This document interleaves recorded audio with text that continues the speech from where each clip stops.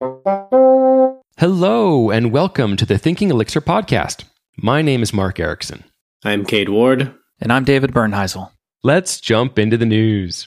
First up, David, you've been working on a project for some time, and I wanted to make sure people in the community were aware of this. It's safe ecto migrations, right? And I know from myself, my own personal experience, where I have made the mistake of writing a database migration that worked perfectly fine on my machine. And when I deploy it to production, the whole production system kind of locks up because I hadn't thought through the database locks and what was going to be happening to the data. So other Elixir processes were just kind of locked, waiting for the database to be available again. And this guide would have prevented that if it had existed at the time and I had read it. So I want to make sure you out there, you dear listener, are aware that this resource exists. So David, maybe you can share a little bit about what people will find in this.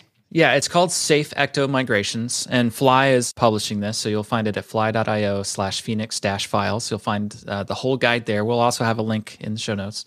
And what you're going to find there is a 4-part series. First, it dives into how an ecto migration works and how it translates into SQL. There's lots of options that are available inside of a migration. For example, how to turn off locks and which locks are there. Those locks could matter depending on what you're trying to do in the database. For example, if you're trying to create an index, you probably want to do that concurrently in the database if your database allows for that. And if you want to do it concurrently, you have to turn off the locks. I say locks, I really mean like database transactions. So you really can't do it inside of a database transaction there. That's like one part. There's another part that's like a bunch of recipes. Like what you said, Mark, is when you deployed it to production, it locked up all of your processes because they were waiting on the database. We go through a lot of recipes on how to do pretty common operations safely, so that way you avoid those kinds of locks. A lot of that is inspired by Strong Migrations, which is a gem out of the Ruby community. So not a lot of this stuff is like really new information. I think this is generally out there already, but I hadn't seen a lot of it applied to like Ecto specifically, right? So you'd have to read like the active record migrations and kind of translate that in your head to Ecto. So we've done that now. So that's all in Ecto now. But then there's also, and this is the part that I thought was interesting, it ends on backfilling data. Because that's another like really common thing to do in production systems. And there's safe ways to do that. There's reliable ways to do that. And there's unreliable ways to do that. And so I go through at least 2 examples of how to backfill data safely. And safely means in batches, throttled, resilient. So that way some weird data doesn't trip you up and you have to like rerun the whole thing again as much. I tend to see recipes on how to do common like database schema changes, but I didn't see a lot of examples out there about how to do data migrations. I'm sure we could talk a whole lot more, a whole episode's worth about data migrations and how that should be in an ideal world. You know, we're kind of mixing 2 worlds here, schema changes with like data operations. But I feel like this guy presents like a good starting point to making safe changes in a big system. That's the guide in the nutshell, and it's 4 parts: anatomy of an active migration, the recipes, how to run those migrations in a production system. So now you've got it up on fly.io, for example. How do you run those things? How do you get your mix release to see the status of what's already out there?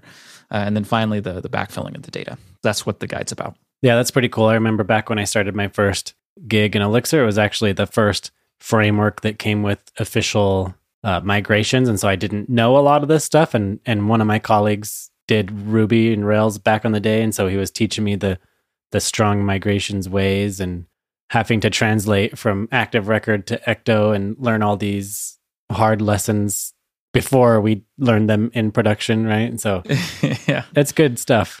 And that makes it even harder, like in Cade, in your case, where you weren't already proficient in Rails. So you're kind of having to understand what was going on in the Rails thing without fully understanding Rails. So like it's great to have a resource like this for people who are coming to Elixir either new or from other languages where they didn't go through Rails and some of the other resources that were available. So the guide's out and it's published, which is awesome. The recipes are on the guide as well, published there, but they're also in a Git repository hosted on Fly Apps on GitHub. The recipes are meant to be a community resource. So like, I'm not going to be forever, that person that the authoritative knowledge of all the database systems out there. So I'm really looking forward to all the contributions that the rest of the community can make. But the contributions that I made was by expanding upon like why something is a bad idea and like alternatives to, like, it's not just one way to do it, well, there's maybe two options now. Hopefully this will be a good resource. And there's prior art out there. I started writing this back in the summer. It took me a long time to write this. I think I even mentioned it in the news a while back ago. Finally got it published. So thanks to Fly.io for helping publish that. And the artwork, by the way, is phenomenal. If you're going to skip the words, because there's a lot of words, you should at least go look at the art. Next up, we just wanted to mention that Erlang 25 is documenting all the built-in types. So what that means is that if you're big into specs and you were looking at these built-in Erlang types previously, they were maybe a little hard to come by. They're now officially documented, and you'll be able to kind of see what they look like, and it'll be easier to use them. At least that's my understanding.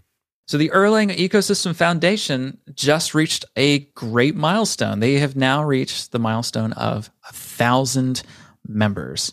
That's great. That's 1,000 folks that really care about, the Erlang ecosystem, which includes Elixir, and looking for ways to participate and how to like advance the community. That's great. So congratulations to the Erlang Ecosystem Foundation. This is great news.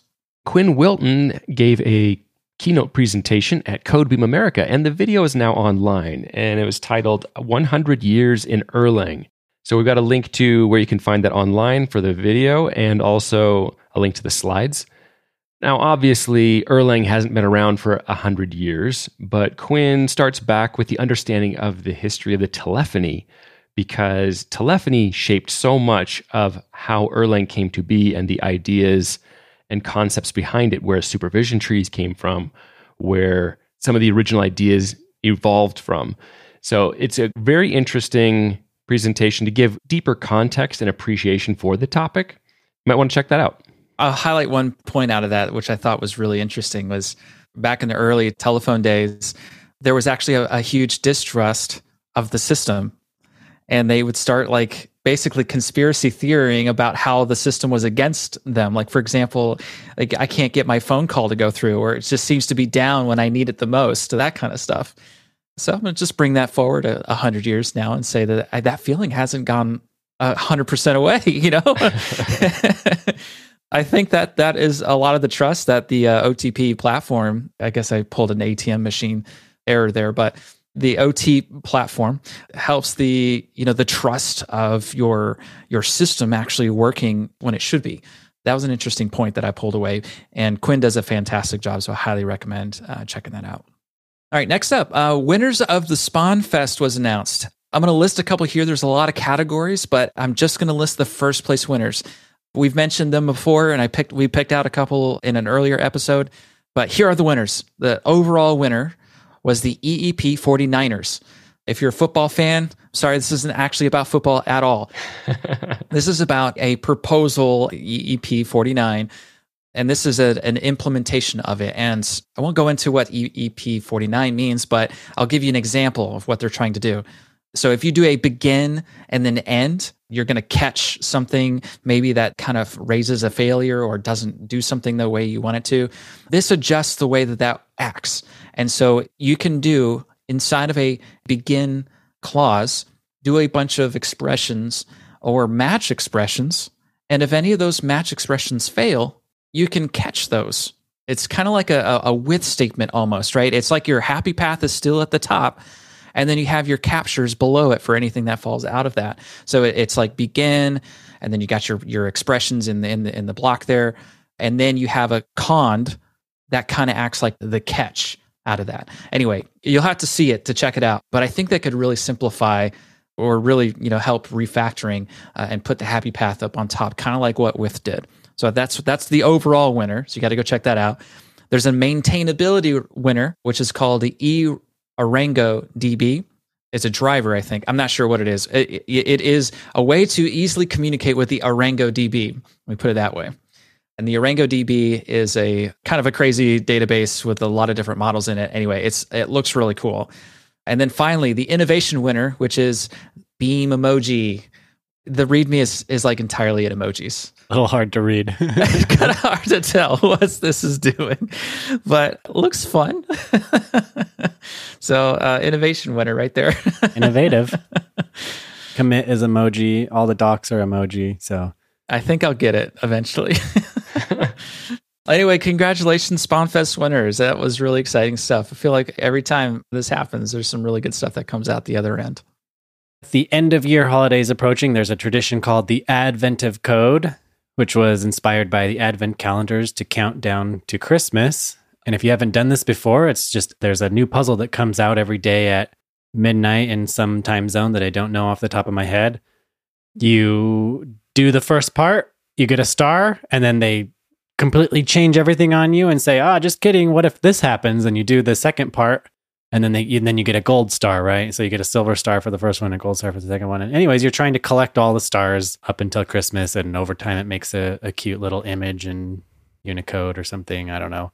It's pretty fun, but this year, Jose Valim announced that he will be going back to streaming, and he will use Twitch while he uses Elixir to solve the Advent of Code puzzles. And he said he's going to be using Livebook too. I've actually been seeing some people chatter on Twitter about this, and one guy even said something along the lines of he watched it in 2018 and something you don't want to miss. It's amazing. So what better opportunity to learn from the creator of Elixir himself, doing little funny puzzles on like constructs of Elixir and best ways of doing things. And I know I watched a few of them last time, and he kind of talks about performance and, why you might stream in this situation. So they're very, very informative. And moving into our section on library updates, Credo 1.6 was released. I have a link to the changelog in the show notes, but there were a number of fixes and improvements.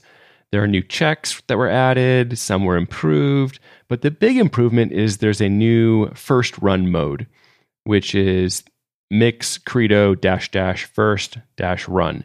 And it offers a couple suggestions on how to introduce Credo to your workflow or your CI. And all of the suggestions are project specific. Another improvement is a new diff option, which is mix credo diff. And it's often used when you're developing on a branch and then comparing that branch to a base branch. So that makes it easier to just do the Credo checks on the new code going in, so you don't have to have a completely clean, full project before you can start using Credo. Because, if you're bringing Credo late into a project, you're going to have a lot of warnings and cruft left over that you'll get around to eventually, but you want your new stuff going in to be clean. And so it's a great way to do that.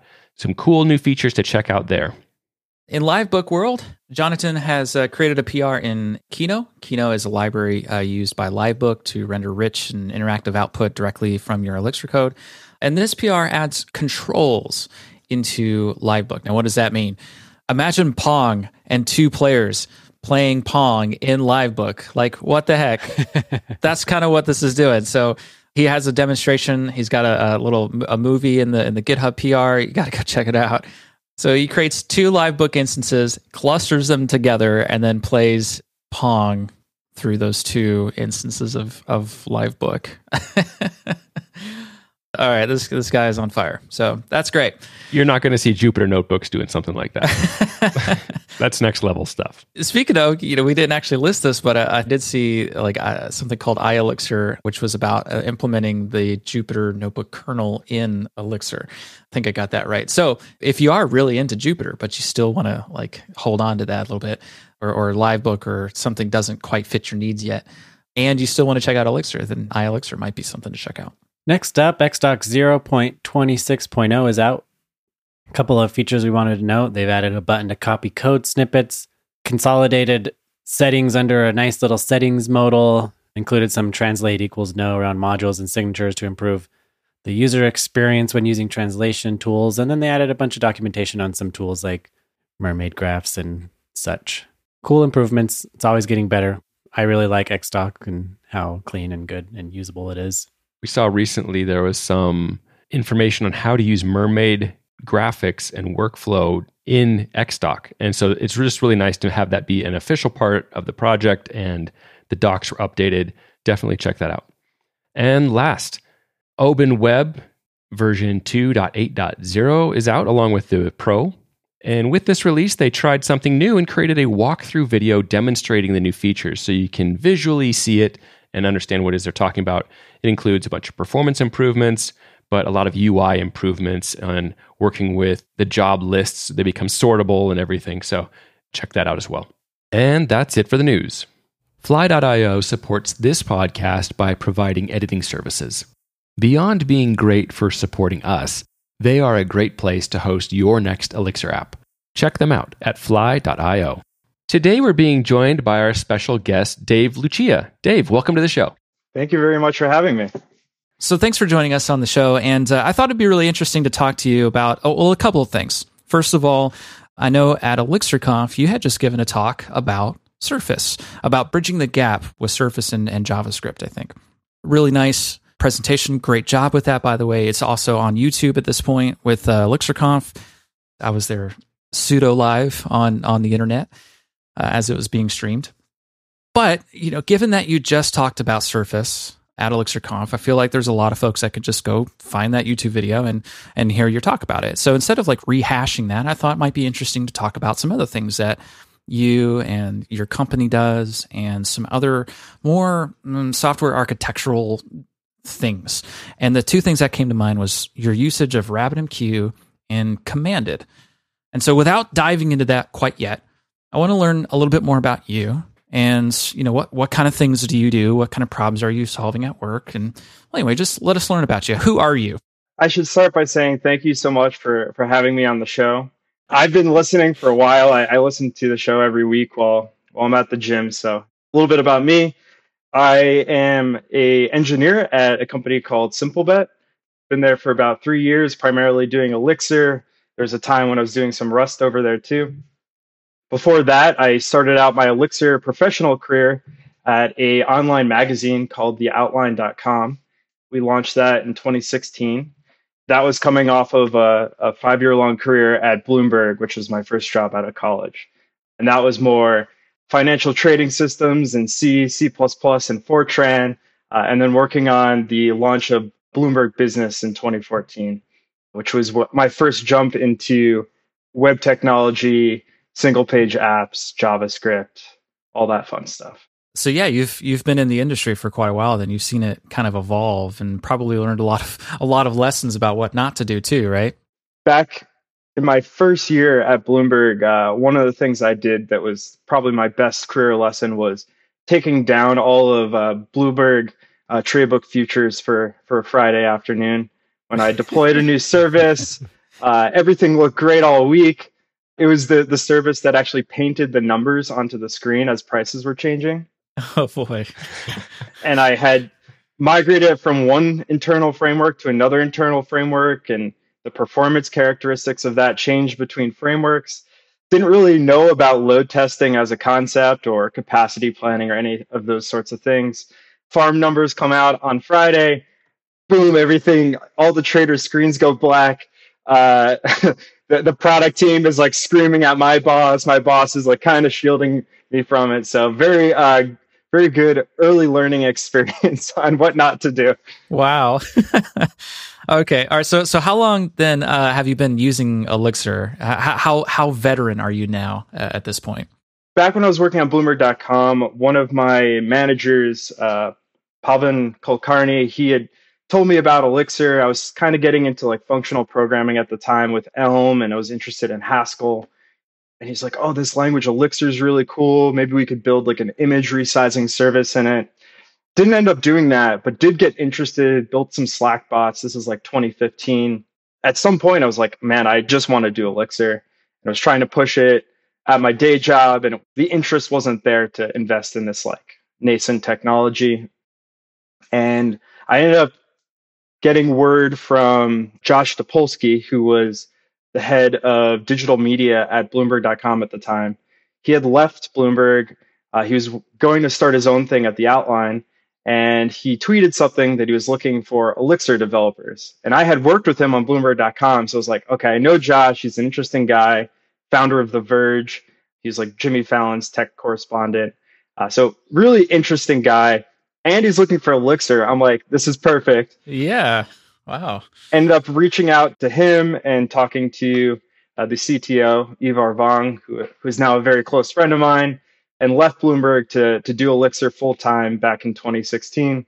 Basically joined, and we had like a 3-month sprint to launch the website. We built a content management system and an online magazine that served millions of users a month, all in Elixir, all from the ground up. I got to work with Chris McCord for a brief stint with Dockyard and all that kind of fun stuff. So very good introduction to Elixir. It's like ideal. I noticed that those were a lot of names that I typically associate with New York. That all sounds very New York to me. And like I don't know Joshua Topolsky, but I know that like Bloomberg is, you know, a New York centric kind of publication. A lot of publications are actually very New York centric. I knew of Joshua Topolsky because I remember when The Verge launched. I was reading Engadget at that point, and I think The Verge had like a better video production side and lengthier editorials on like in-depth stuff, and I just appreciated that. So anyway, it's kind of interesting to hear that you are also like closer to all that movement. So taking a break from work for a second, you have a kiddo, and he's crawling now, right? Is that turning your life upside down? I do, baby Owen. He is 8 months old. Owen Cyrus Lucia is his name. And yeah, he just started crawling about a month ago. Actually, it was the morning I was giving my talk at ElixirConf. I get a video message from my mother-in-law of Owen crawling. And I'm like, really, buddy? I had to do it when I left. Owen being born has been great. Being a parent has been really fun. It's really exciting to watch him grow and all of the funny things that babies do. And to miss out on that, I don't think I missed out on my kiddo. But you know, like when you think of those first moments, Mark, maybe you can chime in too. Like when you have those first moments with your children, is it always like this is definitively the first time you said a word? No, I don't think it's actually that. It's like, no, they've been working at it for quite a while, but it just didn't really sound like anything. Was Owen like kind of standing up a little bit before, or was he doing other like movements thing, or was he boot scooting? He was doing, I call it like, he's like ready to like launch. He's like charging up like on all fours and kind of like rocking back and forth. Yeah. I like do the countdown. He hasn't like shot up into the air yet, but maybe he will soon. So we knew it was coming. And we actually, Marissa and I, my wife, we called it. We're like, you're going to leave. You're going to go to Austin. He's going to start crawling. And he did. All right. So back when you're talking about starting up a CMS here, I thought that was pretty interesting. When I hear about CMS systems, I don't really associate them with functional languages like Elixir. And especially with your primary users probably just wanting to publish content. And there's usually mature platforms that are designed to do that already. WordPress comes to mind. And I'm sure that there's others like Ghost. If you don't mind sharing, like, how did Elixir become part of the decision for building a CMS? Really good question. One that I touch on a little bit in a blog post I wrote a few years back called 2 Years of Elixir at the Outline. As I mentioned, I joined the Outline because the CTO was looking for people who wanted to write Elixir. So he had sort of predetermined that was the path he wanted to take. And that was from experience at Ivar was working at the Marshall Project, where I believe he was director of engineering or some role to that effect. I was doing a lot of Ruby on Rails, and he, was trying to push Ruby a little bit, the classic story of concurrency, and came across Elixir, thought it was like a bit of the holy grail for what he was hoping to do. So I think that was an early choice, but what ended up happening, if you go to the Outline, which by the way is now a bit of a dead website, unfortunately, it got acquired by Bustle Digital Group. I think it was in 2019, and then they decided to shut it down about a year later. But one of the hallmarks of the Outline is that it had a very visually expressive storytelling experience where you would come into an article or a feature story, and there'd be this like beautiful piece of art and all these stylistic choices, color combinations and whatnot that were all customizable by the editor who was curating the story onto the website. So we had a team of staff writers as well as staff editors, and then a ton of freelance writers. They would write a story and then they'd be able to curate content on the post, change the way that the look and feel of the story to match like kind of the mood. And that was just something that we didn't want to hack into WordPress. We wanted to build that technology so that we could expand it and take it in any direction that we wanted to. And Elixir ended up being a great choice for that. The content management system itself was really awesome in Elixir because every single keystroke that you made while you were typing up the story, we had an iframe next to it that would live re-render it. It would just re-render the whole page in an iframe. And that's something that like would take a lot of effort if you're doing it all in React or whatever technology. But because the renders were like microseconds, super easy to get like a really great experience like that with almost no effort. So you went from Bloomberg, to the Outline. Now you're at Simplebet. Tell us about Simplebet. Before I tell you about Simplebet, I want to tell you why I even went to Simplebet in the first place. At the time, our former CTO was posting on the Elixir Slack looking for experienced Elixir developers. At that time, I'd been doing Elixir professionally for about 2.5 years and was also looking for developers interested in Rust. And Rust is something that I had, kind of had some vague interest in because I had been working in C++ a while back and always liked kind of like low-level systems programming. So I said, this sounds like a really interesting opportunity. Things at the Outline were they were phasing out a little bit. So I was like, this sounds like a really interesting opportunity. It's a sports betting website or a sports betting product, something I don't really know anything about. And I kind of just took the chance and I dove in, headquartered in New York. My first experience at Simplebet was combining Rust and Elixir and writing machine learning models. I actually ended up writing a machine learning framework in Rust and then deploying it as a NIF in Elixir. I have a whole conference talk about why that was a terrible idea and why we don't do that anymore. You can look at my CodeBeam SF 2020 talk for that. But really interesting experience. So, okay, what does Simplebet do? So Simplebet is a sports betting or sports technology company, and we're trying to make every moment a sporting match a bettable opportunity. Specifically, what that means is like as you're watching the game, let's say it's a football game, you're watching the Jets being destroyed by the Patriots or something near and dear to my heart.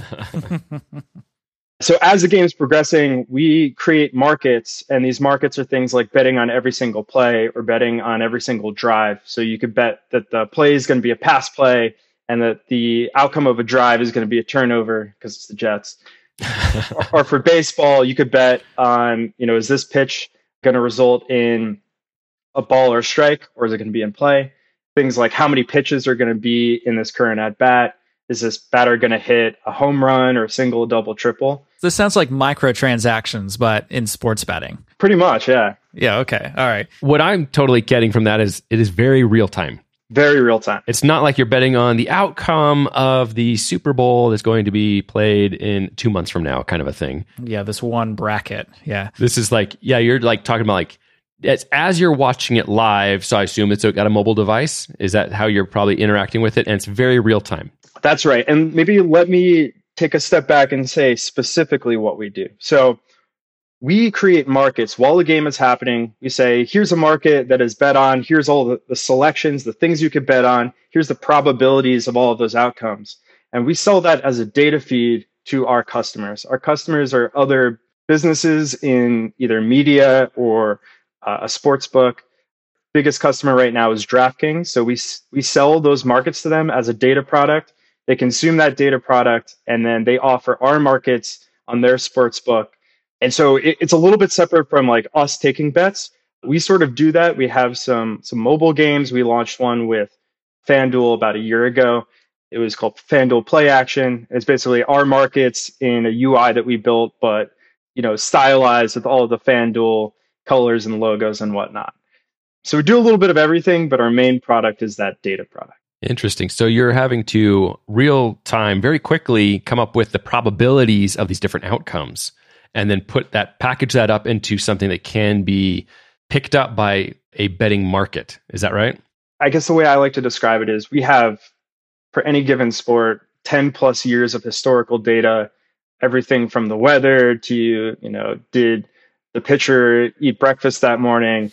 And then we also have real-time data sources. So those real-time data sources are incident feeds that are like, okay, players are lining up, the ball was snapped, it's a rush, play is over, here's the down and distance. We get that incremental information. And so we combine that real-time information, run it through our machine learning models, which have been trained on all of this historical data. Out the other end comes a probability distribution. We then slice up that probability distribution, send that out as probabilities in those selections, and boom, that goes out to DraftKings through our AMQP feed and to their customers. Perfect, because I think this will lead us into our real meaty subjects here, which is about Commanded is what, and how to use it. First off, RabbitMQ is a message broker, a event bus, a whatever you want to call it. It is a way to push events and to distribute them through some sort of topology to other consumers.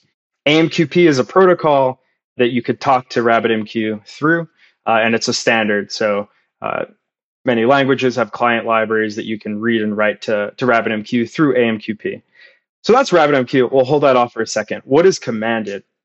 So we use Commanded at Simplebet. We've been using it, I think, going on 2 years here. At one time, Ben Smith, the creator of Commanded, is like, oh, you might be the biggest user of Commanded. And every single time I find another company that uses Commanded, they think that they're the biggest users of Commanded. So I think Ben Smith is doing his viral marketing really well, or guerrilla marketing. So what is Commanded? So Commanded is a CQRS system. Man, let's see if we could get this one right. Command Query Responsibility Segregation. Yeah, nailed it. That's it. I wrote that one down. Yeah. Okay. All right, good. My memory is working. Okay. Basically, what that is, it's loosely related to event sourcing. Don't ask me what the difference is because I always forget. A framework maybe is an overloaded word, but it's a way of structuring your application such that you have a read model and a write model. So basically, you can optimize the way that you write to your event store and read out from those events, and you can optimize reading and writing independently. And this is typically used for when you've got really complex business logic or a really complex, maybe multiple domains that you're working with. And you want to have a really simple way of structuring your application and separating out the business logic so that you could really separate those writes and those reads. And to just throw more complication into that, so there's CQRS, which is what you just helped define. There's also CRDTs. Oh man. Okay. CRDTs. Yeah, we're talking about event sourcing, and I feel like CRDTs is also in that mixture. So I think it's conflict-free replicated data types. That's it. Yes. 2 for 2. In the case that there are a lot of events happening, which I assume is happening for you guys, maybe multiple producers of these events, and 2 of these events happen to be the same thing, but now you have 2 of them being emitted, and they're different. And CRDTs is the algorithm that can be applied on top of that to make these events conflict-free. So the question is, which one of these will win? Does Commanded have anything to do with that, or are these separated concepts somehow? They are separated. Actually, if we go back to the outline, a really good use of CRDTs is when you have some source of truth coming from multiple sources and you don't know the ordering of it. You want to have a single picture of what is the end state. So CRDTs are a way of helping you have a eventually consistent way of having that picture of what is the state. So this is really good for things like collaborative editing, where maybe multiple writers are coming in and they're producing data and you want to have the same document produced on everyone's screen. Actually, when we were working with Chris McCord at Dockyard, something he helped us add was a CRDT-based editor to the outline, which was really cool. Nice. Okay, so coming back to Commanded, though, do CRDTs and Commanded fit? I suppose they can, but probably for our use case, eventual consistency is not something that really works well for us, since eventual consistency sort of implies that you're waiting or that that can come out of order. And most of the time we have, some inbound information and we need to send an update immediately. So that time to resolve that consistency is not there. So we have a bit more of a strongly consistent type application that has maybe different constraints than collaborative editor. All right. So thank you for untangling that for me. So CQRS, CRDT, two different things. Got it. Then hearing you explain that now makes me think of a traditional job system, though. I know that it might be more common for applications to have a job processing program, but a job processing program like EXQ or Sidekick or all those things out there, order doesn't really matter. Maybe order matters here? Yeah, order certainly matters. Okay. Because depending on the order, you might need to take a completely different action.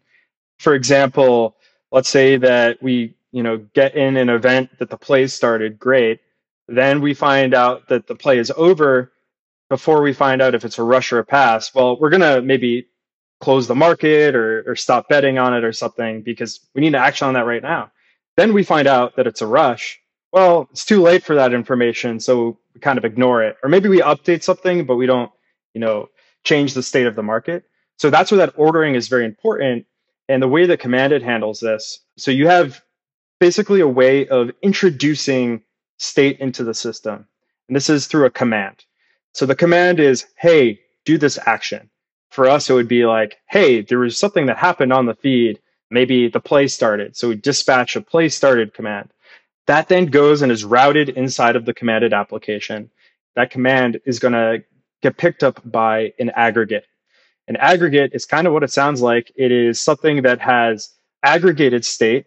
You could think of it as a reducer over a number of events. Mm-hmm. So command comes in, the aggregate or the command handler is going to decide which events that should be emitted as a result of this command.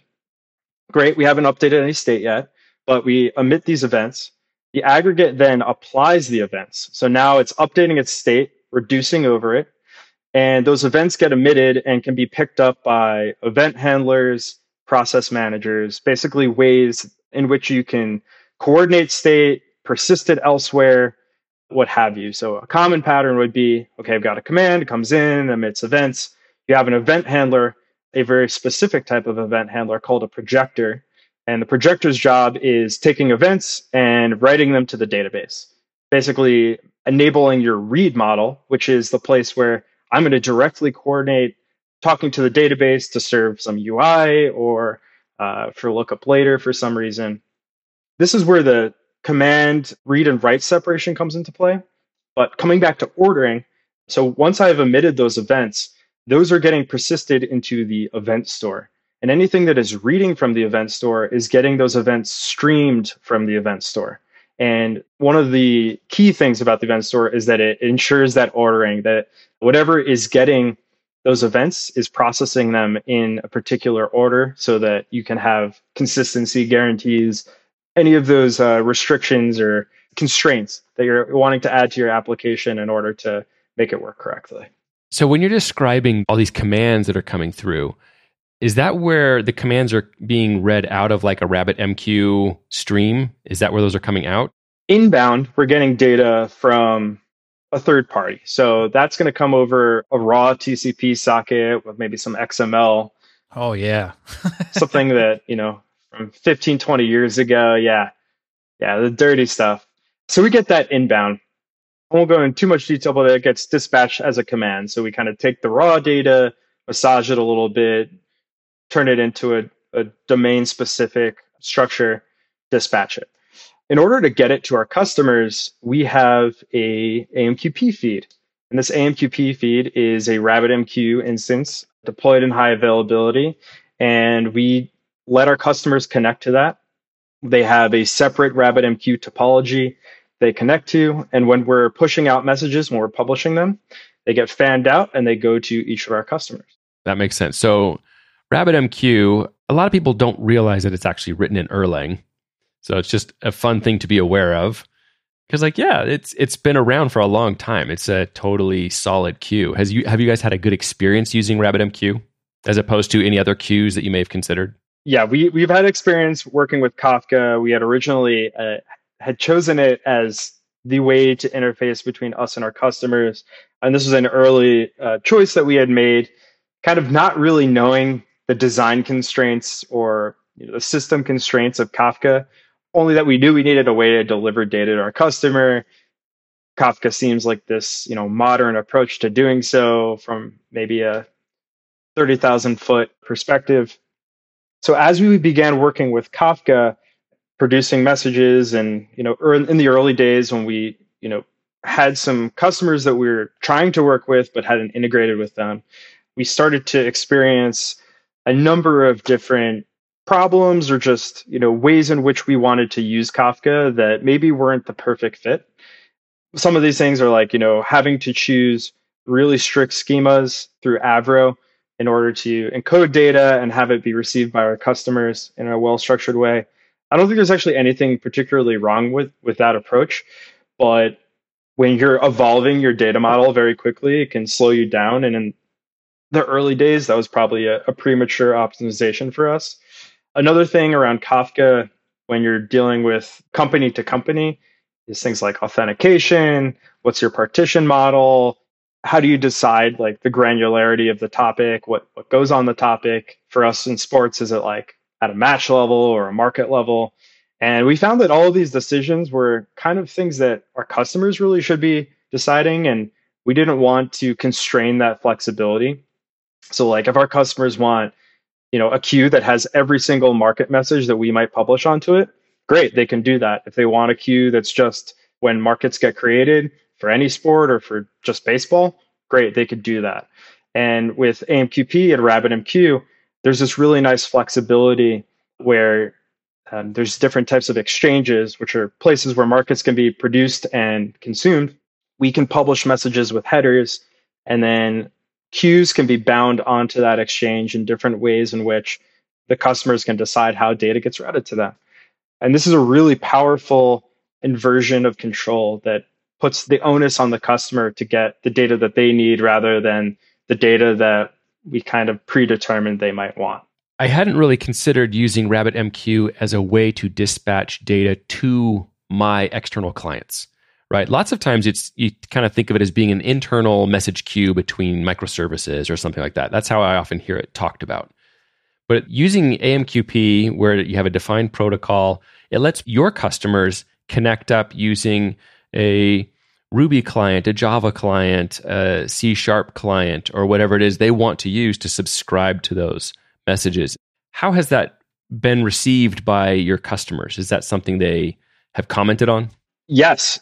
In fact, one of the other data providers in the industry, they also offer an AMQP interface. So common feedback that we've gotten in the industry is, oh yeah, this is really familiar. It's easy. I can get Java Spring Boot going and connect to RabbitMQ and no problem. So it's been actually a really great success story for us in terms of ease of integration. Whereas the same success story really wasn't there for Kafka, because I don't think that people are really using Kafka in that way. It's again more of that internal microservices dispatching events internally. And something I should mention is that we also do use RabbitMQ to communicate between microservices, even within the same microservice, extensively. And it's become a really important and wonderful part of our infrastructure. I'm imagining the kind of situation that I might have where you would say, oh, commanded using the CQRS pattern is a really good solution to help you solve that. And is there anything in particular that stands out in your mind, like, oh, this is a common thing you would see and know to look for this commanded as a good solution for that? So maybe we could say what it might not be a good fit for, which is like a simple CRUD app. You've got pretty straightforward business logic. You can do it through a database. Just go with Postgres and your standard Phoenix app. If you're writing Elixir, that's going to be a great fit. Once things start to get more complicated and your business logic, maybe needs to be consumed by multiple different domains, or you need a way to do transactions or some sort of complicated sequence of event processing in a way that is performance critical or that just requires a lot of care, CQRS is going to give you a structure that you could follow. Maybe not all of the tools for making it super performant or anything like that, but mostly a way to structure the logic of your application in a way where those writes and those reads are completely independent. And that lets you grow your application in a way that can kind of wrangle in that complexity. We had gone with more of a like Elixir, gen server native type approach to this first. I think we're on like iteration 4 or 5 of how we've structured this app. And shout out to former Simplebed engineer Joseph Lozano, who had the idea of let's try out CQRS for our problem domain. And it ended up being a great fit. We've been, like I said, using Commanded for 2 years now. I myself have become a contributor of Commanded, adding telemetry events, and I even have a little open telemetry tracing library that picks up those events and converts them into spans. Oh, nice. A lot of cool stuff that you could do with Commanded. I don't have like a perfect example of like, this is when you should use it. But if you're having a really hard time structuring your business logic because there's, so much that goes into it and so many different consumers, check out CQRS, read about domain-driven design. It might be the right fit for you. It sounds to me like a good case for that is I have something that's emitting a kind of an ongoing stream of events. And I might have a number of different things that need to consume that. And some of them will care about some of the events and some won't care about others. Is that a good idea? It's maybe less about the events themselves and more of like the state that you need to keep in order to make decisions. So like if you just have like a completely pure event processing pipeline, more of like an ETL type thing, probably not the right fit for Commanded because you don't need all of the latency that comes with that write model and the aggregate. So it's really when you're aggregating the state over the events when it's time to maybe choose this type of pattern. That's what I was going to center in on next was the aggregate part of it. So it's not so much, ETL, just take this one state, transform it, and then load it, which would imply overwriting, any existing state. You want finer control over how to aggregate that data for every record. That's interesting. Really great insight. Thanks for sharing that. It sounds like RabbitMQ and Commanded are a really good combo for handling, I don't want to overuse the word, event-based architecture, but it sounds like if you have any kinds of data that you need to bring in a perpetual kind of way, and all the things that we just mentioned, aggregating that data over time, Commanded and RabbitMQ seem like a pretty good combo to help solve those problems. Really happy. Well, first, that RabbitMQ is Erlang, so a little, cousin technology there, brother technology, whatever, what have you.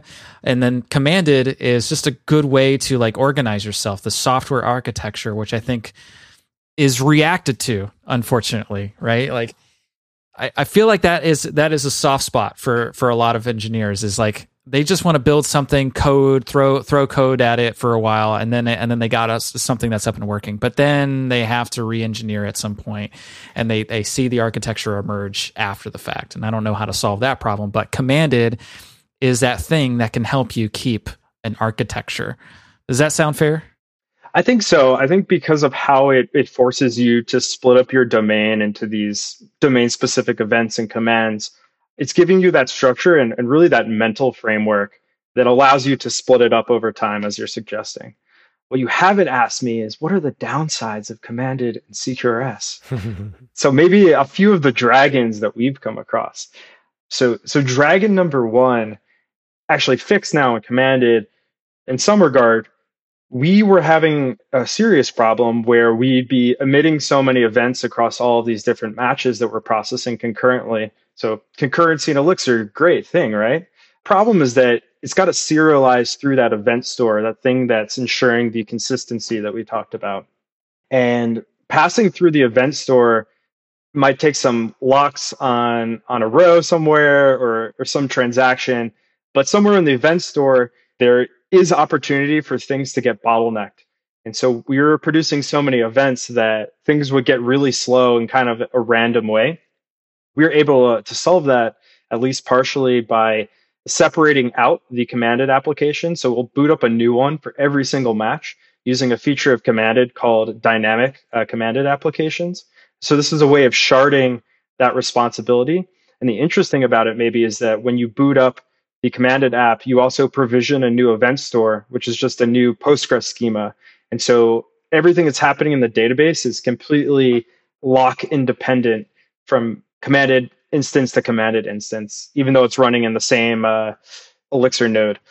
The other dragon, and this is more of a CQRS at large thing, is that because you're serializing data into the event store and they're not necessarily structured as they would be in a Postgres database, maybe more analogous to a JSON B column.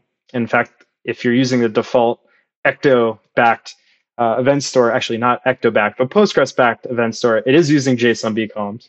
You have to have a way of migrating your data in a way where if you add a new column and you have some constraint on that column, that when you deploy a new version of your app, that the whole thing doesn't break. It's expecting a column to be there and an event that's on the previous version of the event store comes out. So that's a huge problem in event sourcing CQRS type systems, and one that's been a little bit challenging to solve. Maybe just like a sneak peek at some solutions to that, but we're starting to employ something called synthetic monitoring that allows us to have things running in the background all the time, a fake game happening in the background, and then use our observability tools like Lightstep to detect if there's problems before a real match is happening.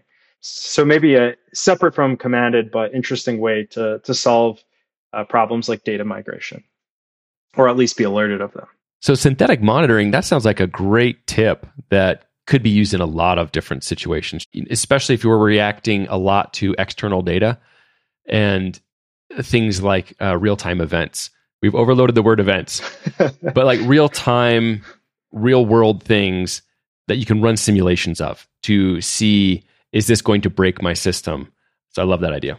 Yeah, it's a very powerful pattern, one that we're still very new on, but we're hoping to get a lot of value out of. So Dave, we're about out of time, but before we let you go, I got a hint that there might be some interesting news going on at your company that maybe you can share with us here. We've been moving more and more towards adopting Surface at SimpleBet. So this started with building up a new service and having spent a lot of time with Phoenix Live View and it being a great fit for all of our internal tools, and then finding what Surface, the value that it adds on top. Been a great adoption story internally. And so we've been kind of transforming all of our internal tools as we redesign them over to Surface. And doing so, I've become quite friendly with the creator of Surface, Marlis Saraiva, who's also the creator of Broadway and Elixir Sense and some other packages. My exciting news is that Marlis has decided to come and work with us at SimpleBet, where he'll be working not just on the product, but continuing to improve Surface and Broadway and many other things, Phoenix Live View itself.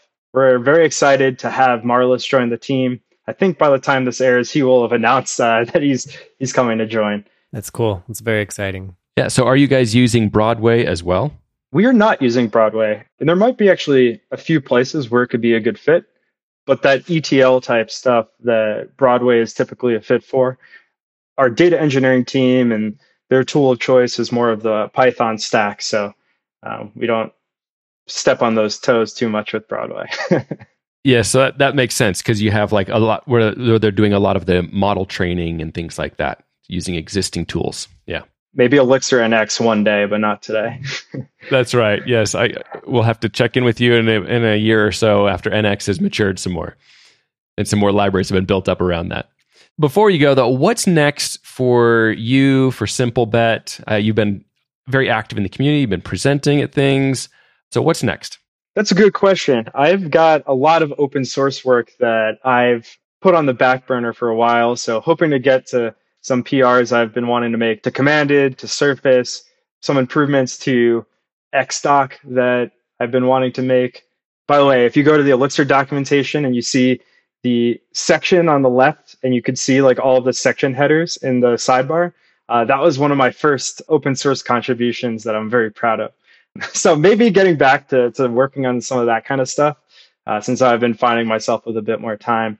At SimpleBet, we're kind of coming into our own as a company and gaining some customers. So hopefully you'll see more news from us in the future, but continuing to add sports and markets and improve the product by getting more invested in Elixir and hopefully contributing more to the community as well. Well, if people want to get in touch with you, I don't know if you're hiring and people want to maybe get in touch with the company or they just want to follow what's going on, where should they go to do that? The best place is to follow me on Twitter. My DMs are open, DavyDog187, throwback to my old middle school handle. So you can find me on Twitter there. Happy to chat. We also have a Simplebet Twitter handle, SB Engineers. You can follow us. And actually, just in time for this podcast, I stood up my personal website on fly.io. So you can check out davelucia.com to follow my blogs and talks and whatnot. We'll have links to all that in the show notes. Thank you, Dave, for taking the time to meet with us and help kind of untangle some of these esoteric terms that we hear a lot, like CQRS and CRDTs, and helping to hear where RabbitMQ was a good fit for you guys and what kind of problems it helped solve. It just helps us when we start to see these same kind of problems in our businesses that we can get a better idea of what tools might be a good thing to reach for. Well, that's all the time we have for today. Thank you for listening. We hope you'll join us next time on Thinking Elixir.